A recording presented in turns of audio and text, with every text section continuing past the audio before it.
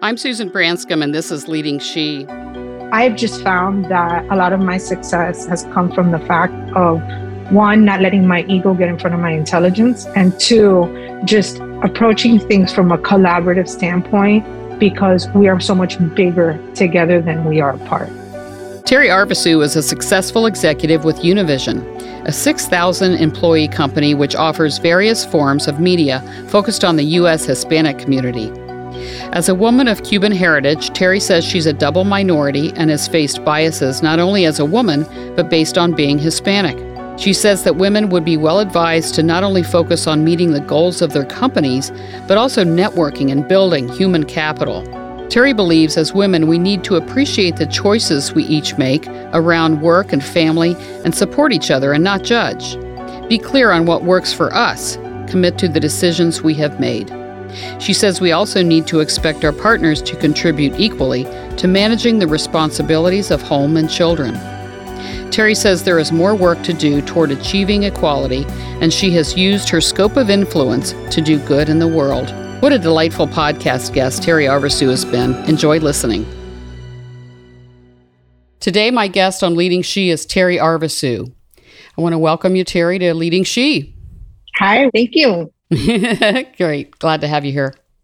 I'm going to introduce you, Terry, and talk about your position, your background and your education and your company, and then accomplished a great deal in your career. And I've synthesized it so you can help me fill in the blanks. How's that? Sure. Great. Terry Arvisu is the Senior Vice President of Social Impact and Sustainability for Univision, where she has been for nearly 19 years and also served at Univision as Vice President of Content and Executive Producer.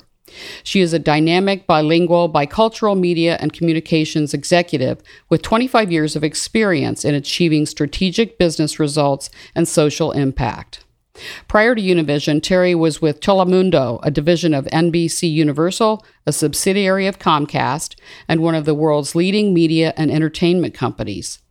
She has received numerous awards, including being a 14-time Emmy Award winner, Edward R. Murrow, Lisa Gore, and Studs Terkel recipient. Terry has worked tirelessly to advance the diversity for minorities and women in the industry and in the community. Under her leadership, Univision Chicago became the first Spanish-language television in that market to be awarded the Emmy for the Best Evening Broadcast. In 2021, for the first time ever, Univision achieved the number one rated early and late news, regardless of language, in the Chicago market. She founded a fellowship with DePaul University and the McCormick Foundation to train high school and college Latinos interested in media, and in 2015 launched the first Chicago radio show for bilingual millennials by bilingual millennials. She is the executive producer of 3 documentaries. Terry is co-founder and chair of Univision Miami and Chicago Women's Leadership Council. She has a bachelor's degree from Florida International University in journalism and a master's in management and leadership from Nova Southeastern University. She was selected to be a McCormick Tribune Fellow at Northwestern University. So I'm going to talk about your company, a little information about Univision, and then I'm going to turn it over to you. Univision, as the leading Hispanic media company in the U.S., Univision Communications, Inc., with its over 6,000 employees, entertains, informs, and empowers U.S. Hispanics with news, sports, entertainment content across broadcast and cable television, audio, and digital platforms. The company's top-rated media portfolio includes the Univision and Unimás broadcast networks, as well as 10 cable networks, including Galavision, TUDN, the number one Spanish-language sports network in the country. Locally, Univision owns or operates 61 television stations in major Hispanic markets across the U.S. The company has Euphoria, including 58 radio stations, as well as a streaming service, Univision Now, the largest Hispanic influencer, and several top-rated apps. As the fastest-growing demographic in the country, U.S. Hispanics are the most powerful consumer growth engine today, reshaping American culture, business, and politics. Univision's goal is simple: to grow as one with our audience and help our partners grow with them too. So, Terry, welcome again. Thank you. Yeah, great to have you here. There's a lot here about you and your company. I wanted to give listeners a feel for your background and your accomplishments in your companies, but talk about any highlights or any news, your role at Univision. Well, you talk a lot about Chicago. I took on a new role. I started my career in Miami and then went to Chicago, and I was there for about 8.5 years. And I just recently moved back to Miami and took on a role with her corporate team, overseeing social impact and sustainability, which essentially is what was CSR, our corporate social responsibility, and our diversity, equity, and inclusion efforts, as well as the Univision Foundation. So those three things together combined in the moment that we're living, really, I think, position us as a company to approach these issues that are so important, right? That we've seen how they're important to investors, they're important to employees, they're important to consumers, they're important to our client partners. It really is a very holistic approach, what we're building here. I'm about 4 months into the position. And I would tell you it's 360, right? The idea is to really show up in this space in general, like in business, right? With just a very congruent approach to how we do business in a responsible way. Yeah. Give me some examples of what you do in your role at Univision. I mean, I understand diversity, equity, and inclusion, social impact, but how does it manifest itself with what your goals and what you're getting done? Well, I think an example is, as we were building it out and building out the business architecture, for example, it's more and more important that we actually track these things. And so being very intentional about the metrics and how we track it. So that's definitely been part of my life for the past couple of months. But as we sort of embark now on this new merger and we roll out the plan for the year, we have a content calendar, right? Because content is what we do. But we also look at how are we going to use some of these social impact objectives that we have, which really primarily fall under health equity, diversity, equity, and inclusion, as well as visibility and advocacy for Latinos. That's like our second pillar. And then upward mobility for Latinos, because Univision has always been and was born of a mission. Those three pillars are sort of, I think, the way you build a community. It's the way Univision has always built a community, right? Is one, there's a space for you here to watch and celebrate and learn more about your culture. We promote heavily advocacy as well as civic participation, because that we know that that's essential for that mission of entertaining and informing and empowering our community. But I think there's a lot of opportunity when we also look at these three pillars and we also look inward and we say, okay, how are we doing that for our employees? We know there's a huge talent deficiency now. So the way we show up for our community needs to also be the way we show up for our employees, because essentially they are our community. It needs to be the way that we show up for our clients. Clients are looking for solutions for how to come into this community. As you said so well, Hispanics are really going to, I always like to say, regardless of what you are, if you're not invested in the success of Hispanics, then you're not really interested in the United States doing well, right? Because the numbers are going to, the future of our country is dependent upon Hispanics and mixed, we're seeing more and more mixing. So we would be remiss not to help across the board, regardless of what color or gender or whatever you are. This is why diversity is important, because it's essential to the success of the United States, period. And so the way that shows up is in how we build out our employee engagement, as well as how do we build out what we put on in terms of content, with that intentionality around diversity, and then reporting up for our investors as well as for, to hold ourselves accountable. Great. You were quoted, I found a 2018 article that said, and this was back when you were in Chicago, it says, for 2018, my wish is for businesses to capitalize on the diversity that exists within Chicago, The quicker we replace competition, ego, or fear with the ideas of collaboration and partnership, we can unite in a shared vision to strengthen our city, each other, and in turn ourselves. So I thought that was interesting. It sounds like some things were going on there. What is there a story there, or you want to talk about that? Sure. I mean, I think it goes to the heart of, even though I was running newsrooms and running content, Chicago is often termed one of the most segregated cities in the United States. And, there's no surprise, right, that although I have to tell you, and I want to give credit to the people in Chicago, because I also found that there was this inclusiveness as well, right? And there was this understanding. I love that in Chicago, people take care of each other, I always say, and it's where I think it formed my vision of social responsibility. I learned it in Chicago. So it's so ironic, because the most segregated city, as it's coined, is also the place where social work was created and where you feel that people take care of each other. At least that was my experience.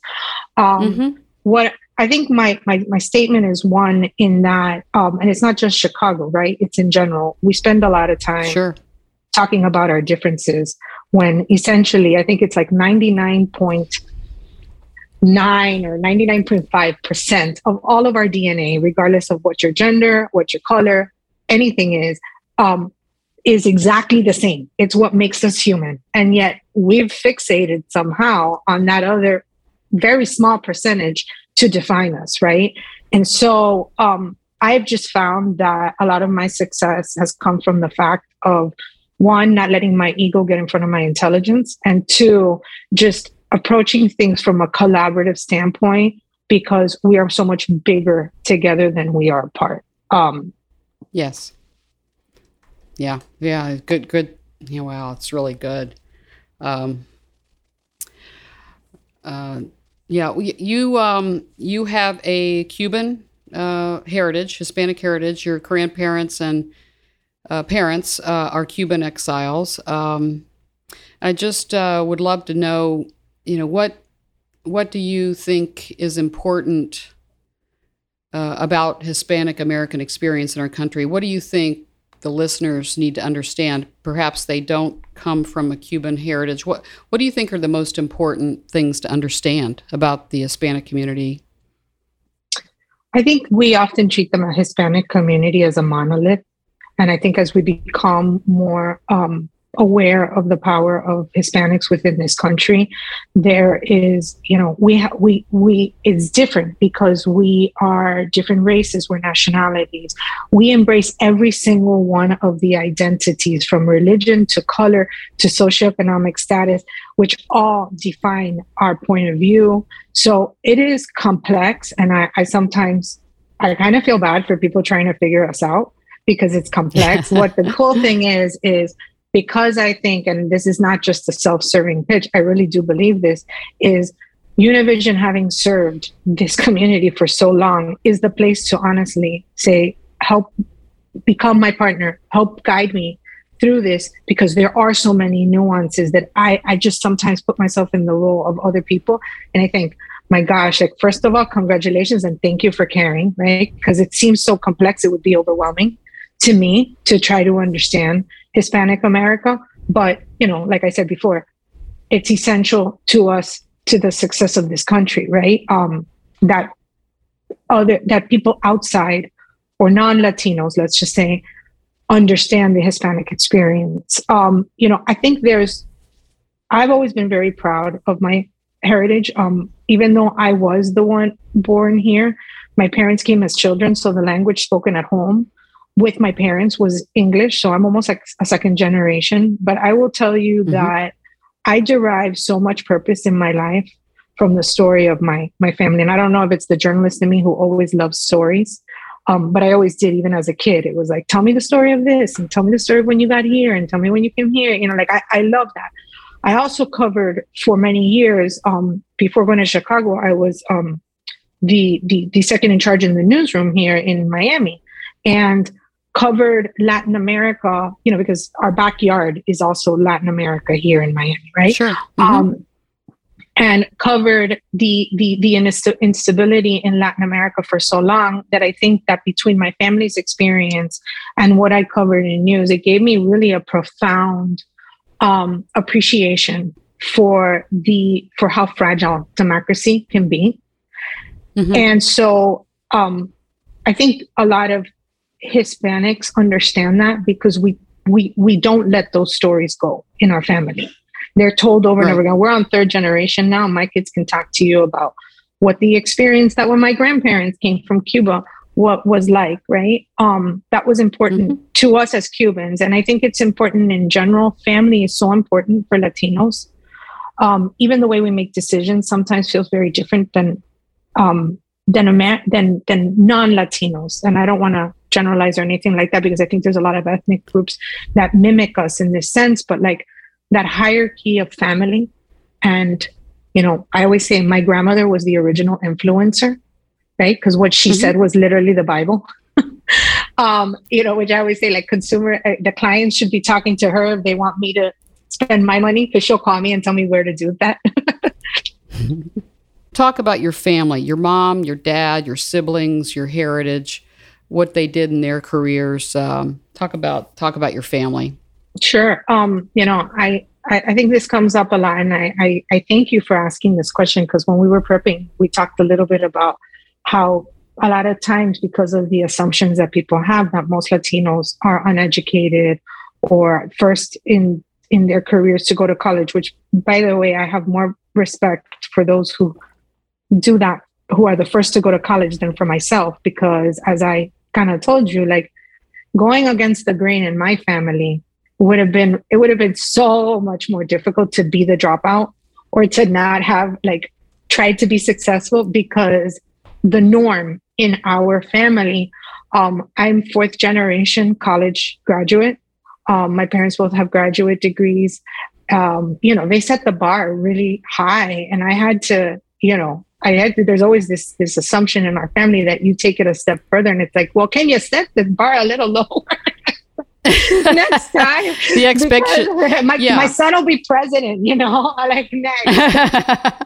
The expectations were pretty high. Actually, I should say my daughter or my son might be president next after this. But we set the bar high.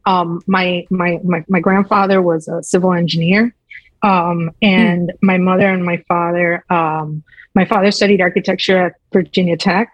Eventually came back to Miami in the 80s, where inflation rates were super high, and ended up going into the fire department as well as still being an architect.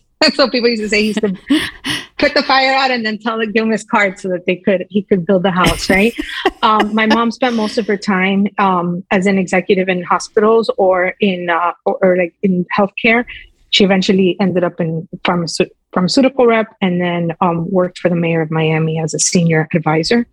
And then a lot of my work ethic and just my overall vision of how I have to give back in the world comes from my great aunt, who was also my godmother, and who was the first Latina to be a CEO of a hospital in Florida in the 80s. A brilliant woman who wanted to be a nun and was not allowed by her family to become a nun. So she went into studied chemistry. She was very smart. Then went and got her MBA, and then ran a hospital here in Florida. And I witnessed, I spent a lot of time with her. I used to go to her house every day after school when my parents were working. And what I saw was a woman who used her scope of influence to do good in the world. There was never a person that came to her that she ever turned away. She'd pick up the phone, and, people wanted to talk to her because she was the CEO of a hospital, right? So it was like, she'd pick up the phone and be like, hey, so-and-so needs this. Can you help me out here? And so I think I see that a lot in my mother, who also lived that example, and in myself. It's why I do what I do.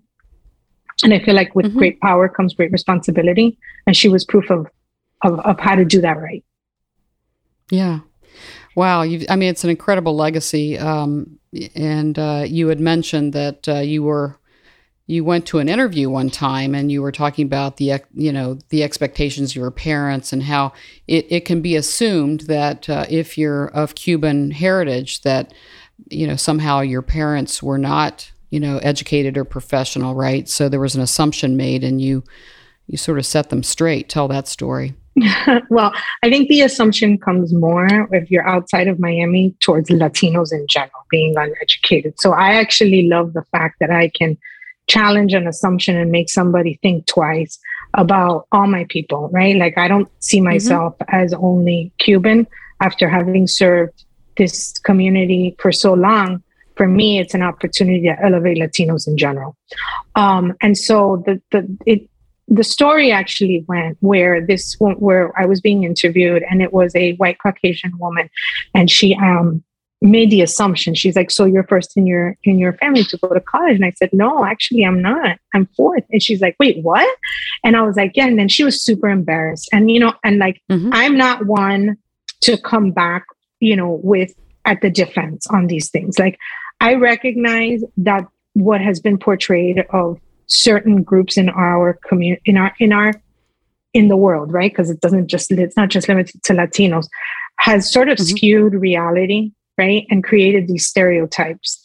And so I said to her, actually, no, it's okay. I'm actually glad that you asked that, because it allows me to sort of ask you, what other assumptions are you making about other people based upon maybe stereotypes or just not having that exposure, right? And so I think exposure is so key.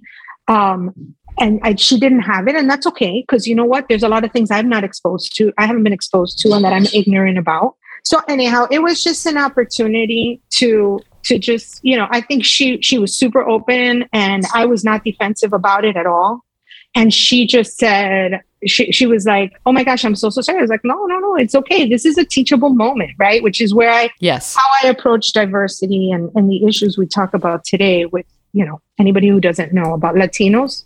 And I apply that to myself regarding communities I don't know about, right? Right. Well, we talked about this. You're a double minority. You're a woman of Cuban heritage, and you're a woman, right? So, but good for you to speak up. That's what we talk about in this podcast. Speaking up. That you could have let that go, but there was an opportunity to educate her, and she was embarrassed, and she probably still remembers the story. That there was a bias there, and you set her straight. And like you say, it wasn't in Miami, but it was a chance for you to clear it, and good for you. You were promoted to executive director when you were in Chicago, and you were 5 months pregnant. And we talked about being ambitious. I've always considered myself pretty ambitious, and yet you've said about your culture, saying that you're an ambitious female as a woman, wife, mother, maybe is not always considered a positive thing. Talk about that. Talk about ambition and that. So it was actually in Miami that they when I was pregnant, and and it was a man actually who was the one who promoted me. I was pregnant. I was like, "Wait, are you sure? Like, I'm pregnant." Like, and he's like, "Yeah, it doesn't matter. Like, it's fine, whatever." And so I was like, "Okay."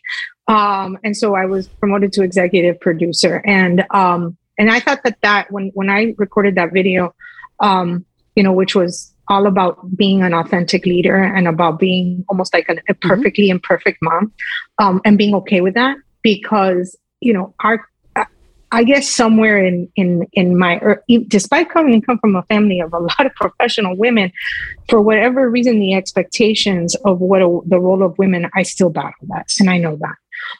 And so I had to overcome that sense of disappointment in myself that I wasn't doing things great. I didn't feel that I was doing things perfect at work. And I was always a type A personality, had kids at 30, and had been working since I was 16. So imagine I had, compared to before where I just didn't have anybody else that competed with my time or my attention, I was feeling like that I was failing there. And then felt like in the same way, felt a little disappointed that, I was not the woman who was like, "Oh my God, I love being a slave to this child." Right? Like it wasn't like, "Oh, I don't want it." So when, my maternity leave was over, I actually was like, I was, I think at 8 weeks calling my boss, and I'm like, "I want to go back." and because I felt like, oh my God, this is so, like, don't get me wrong, it's important stuff, but it was like so boring. It was like the same thing over and over again. I had a really fun job. Like, where every day was different and every day was exciting. And this was just a little bit mundane for me, you know? And so I remember my dad was very essential actually in making me sort of level set on that and just like rethink that. And he said to me something, and I'll be very concise about it, but he said something to me like, you know, God sends you here for a reason and with a purpose. And you basically can't apologize for the way God has made you. And in fact, there may be something even bigger besides just these kids that you're supposed to accomplish in the world. And so that I had a sort of a reckoning with God and was like, all right, God, you made me this way.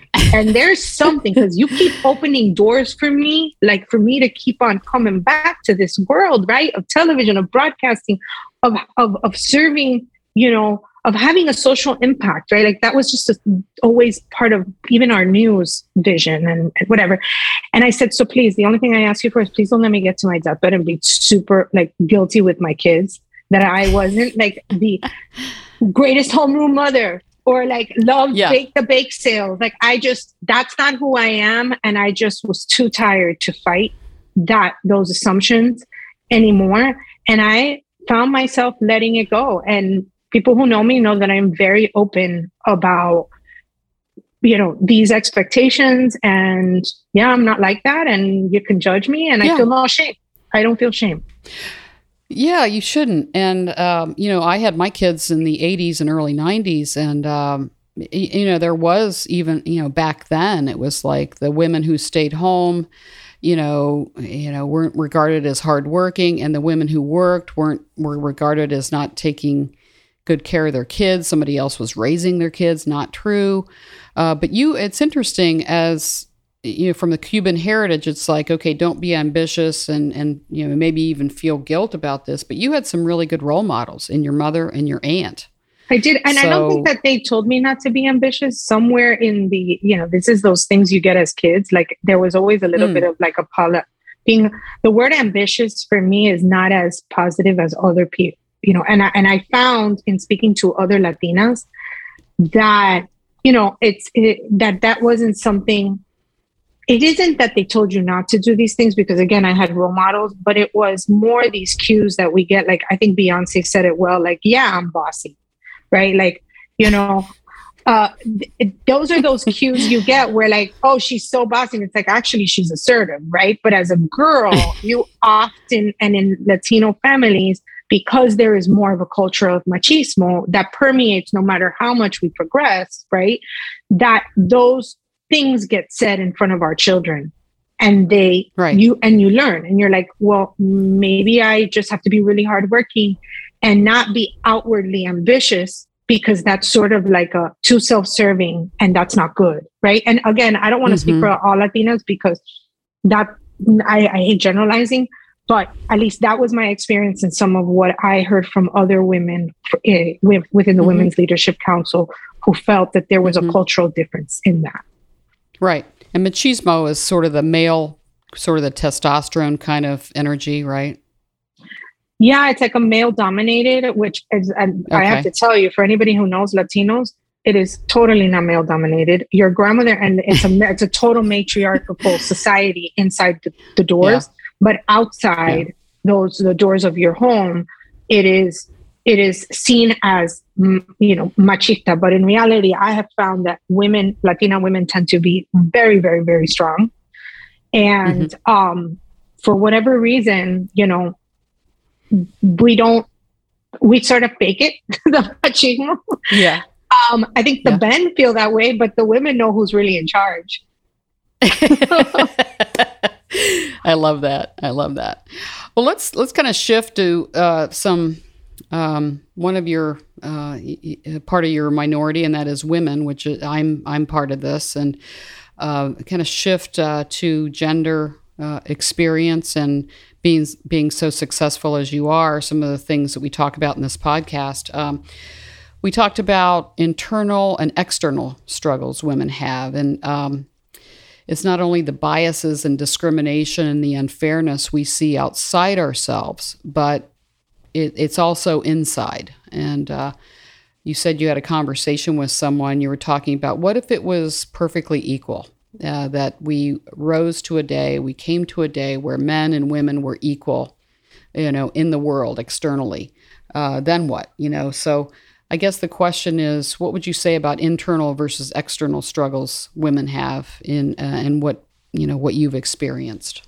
Yeah, I mean, I always look at whenever before criticizing, or even when I see somebody, even when my own employees, like, okay, they're not performing or whatever. I always, before I point a finger, I always say there's 3 fingers pointing back at me. So it's like, first, what do I have to do? Or what do I have to do subsequently, right? To make sure.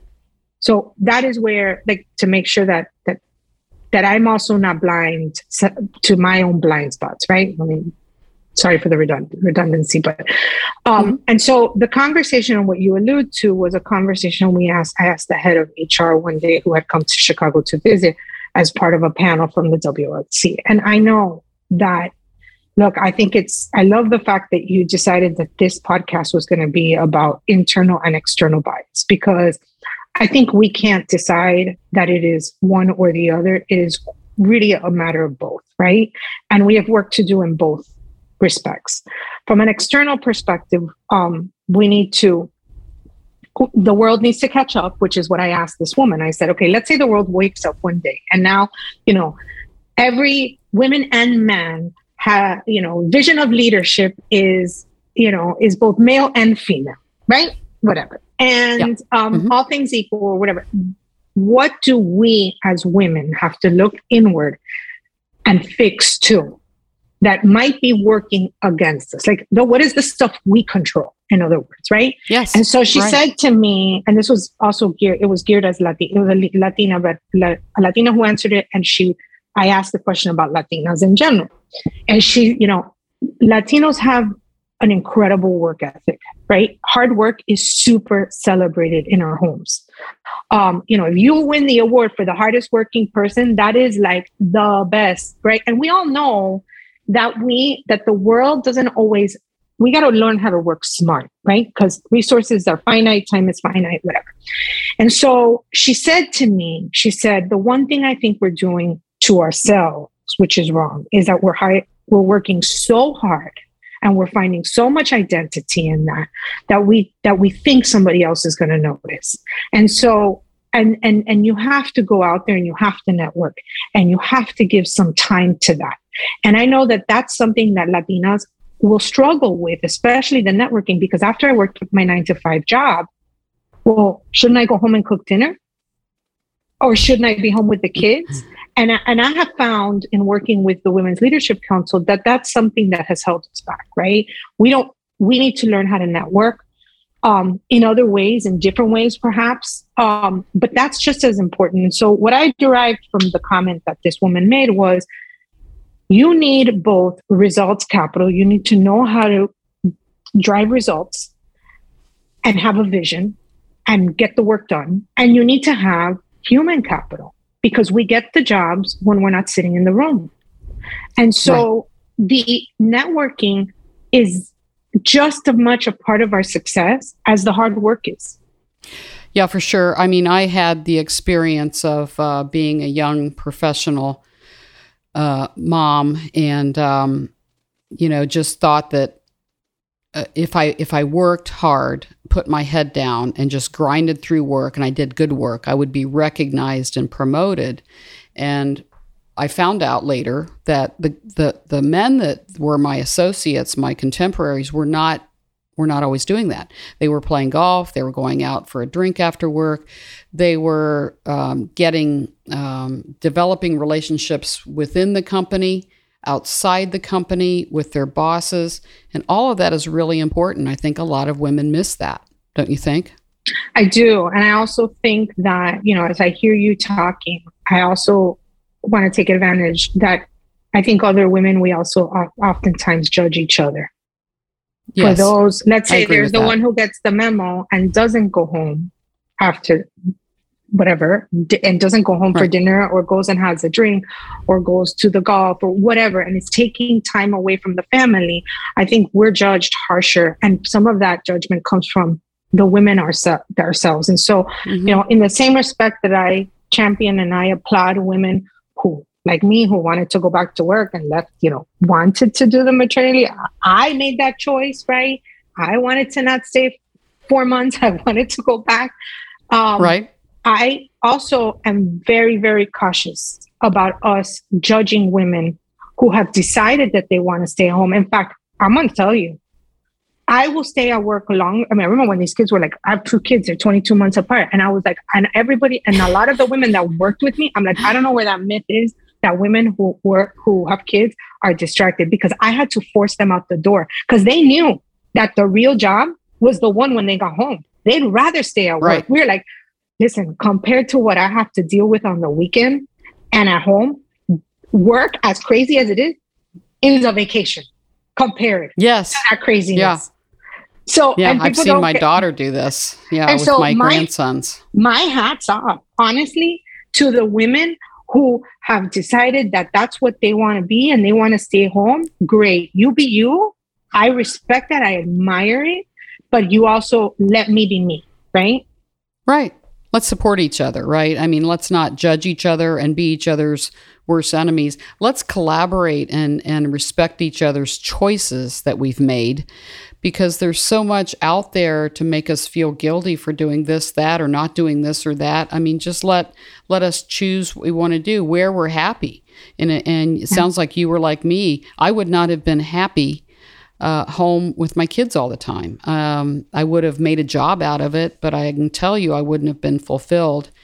And I don't think my kids would have been as happy because I wouldn't have been as happy.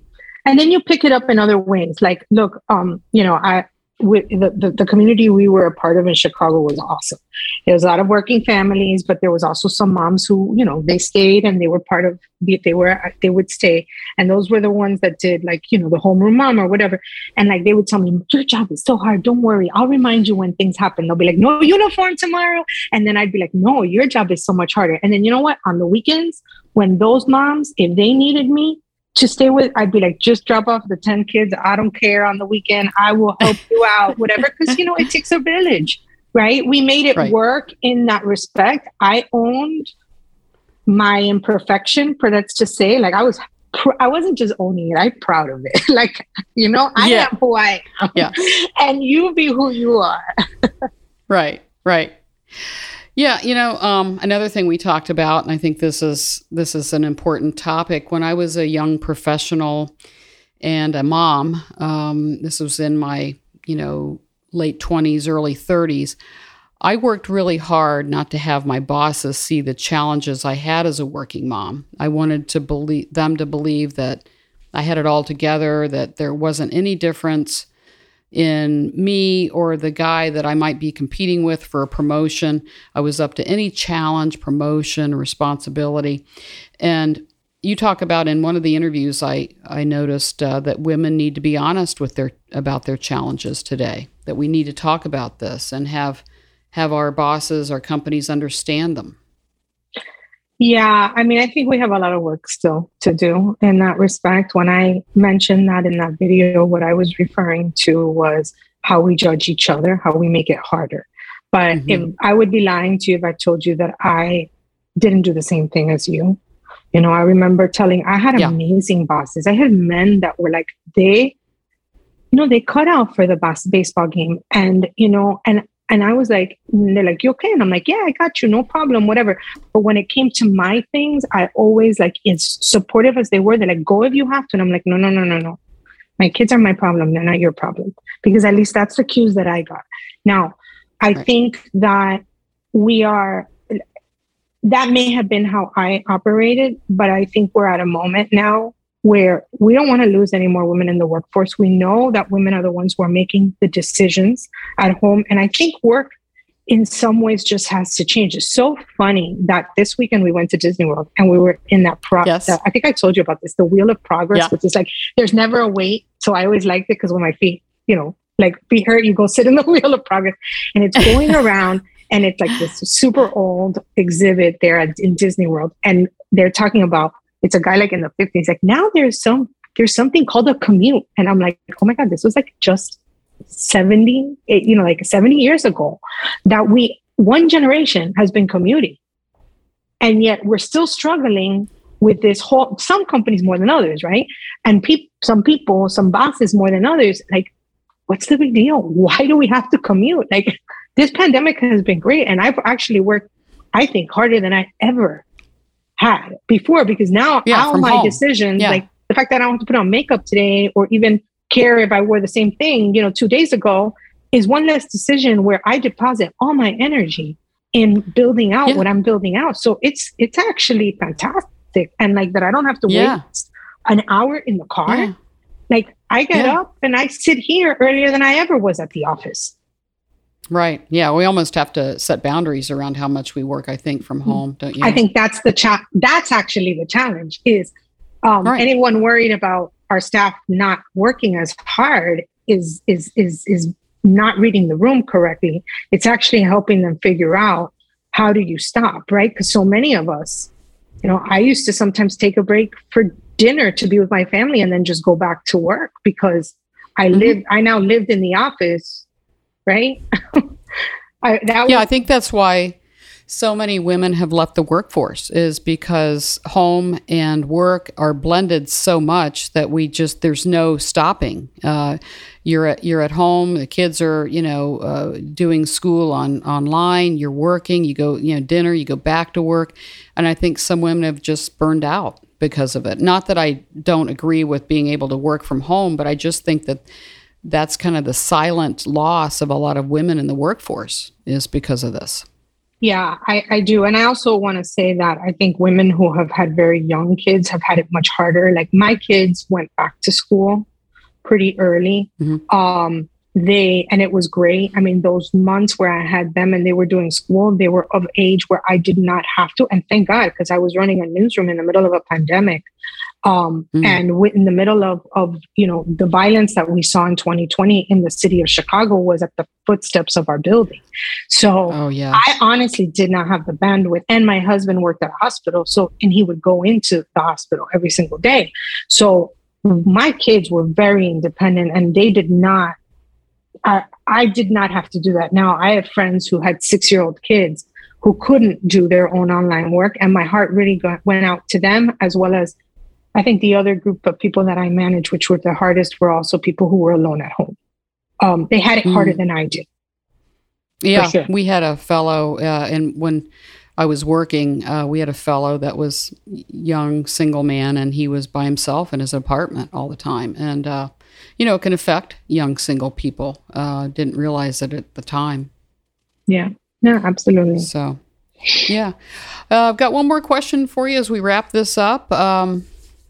What advice would you give to a young woman coming out of college, ready to get married and planning to have a family? She wants a career and have children. What would you say to her? What kind of advice would you give to her?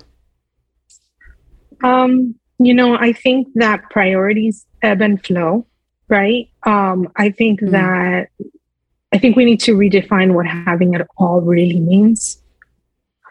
I don't know that it's the exact whole of two things, but rather the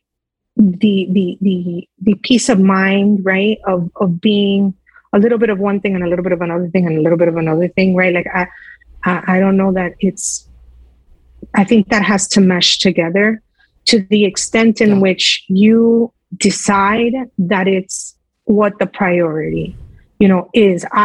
And then once you make that decision, I think you live with it. Like, I made a decision to leave most of my family, which as a Latina, that's very difficult to do at 35 with 2 kids, leave to Chicago. But I did it because I wanted growth and professional growth, and I wanted to experience another family dynamic. What I didn't do as a result of that decision was cry in the corner every weekend because I wasn't at my cousin's party, right? And I think you have to just force things into an order and decide that, and then own that decision. So that you're happy. It's like, I chose this and this is what I want. And it came with certain benefits and other concessions. And, and whatever that is, nobody else can decide that for you. You have to decide that for yourself, right? What sits well with you. Yeah. Yeah. I love that. I mean, it's like, can you have it all? I agree with what you say. I mean, sometimes career comes first, sometimes family comes first, and you have to have a good partner. It sounds like you do. I think I read somewhere where your husband's been bringing coffee to you in bed for 18 years, something like that. But not 20. We've been married for 20 years. Well, I train the kids to do it now. Oh, okay. The kids are doing it. He delegated the coffee. That's the other advice for young mothers is, you know what? Train the people around you to be very independent. That makes a huge difference. And you're right. Your spouse is super important. Like I wouldn't have anything of what I have if it wasn't for the partnership that I've had with him. He's been an equal. He's Cuban American, just like me. And, I sometimes have more faith in him as a dad than I do as myself as a mother. And I remember telling him that when my son was born, I was like, don't ask me. I don't know what that motherly instinct is. It hasn't kicked in yet. I have more faith in you than I do in myself. Right. And so together we've figured that out. Now I will say, one thing as far as priorities, there were opportunities for me when I was working. I've always loved local, but there were opportunities, and now I took this corporate job and it's a new experience. But part of the reason I also liked local was because it didn't require me to travel as much as my counterparts in network did.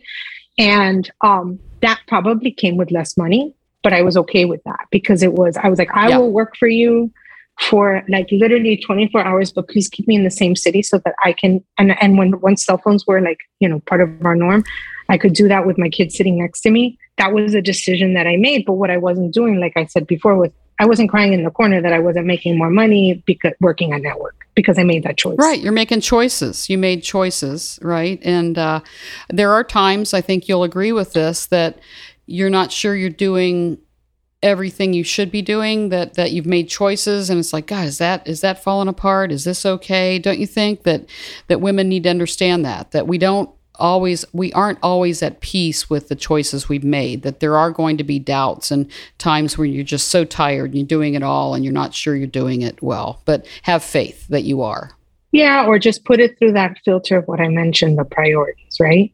If your activities mimic your priorities, it's the same way as goal setting at work. If you have goals and there's a weight to those goals, then your activities should mimic and your attention should run parallel to that. And that's the same thing. Once you've made a decision on what your priorities are, your activities in life should mimic that. And then there's a sense of congruency, right? In the way that you're operating. And then there's no regrets. Yeah. Wonderful advice. Terry, thanks for joining me today. this has been great, and it's been great to get to know you, and congratulations on a great career and everything you're doing for your community, Hispanic Americans, and your job being such a role model. And I'm so glad that Emily Barr introduced us. So thanks for joining me I had today. A crush on Emily Barr, a girl crush. So I was thrilled when she called me. I literally walked up to Emily Barr and said, I have a girl crush on you. I've heard so many great things.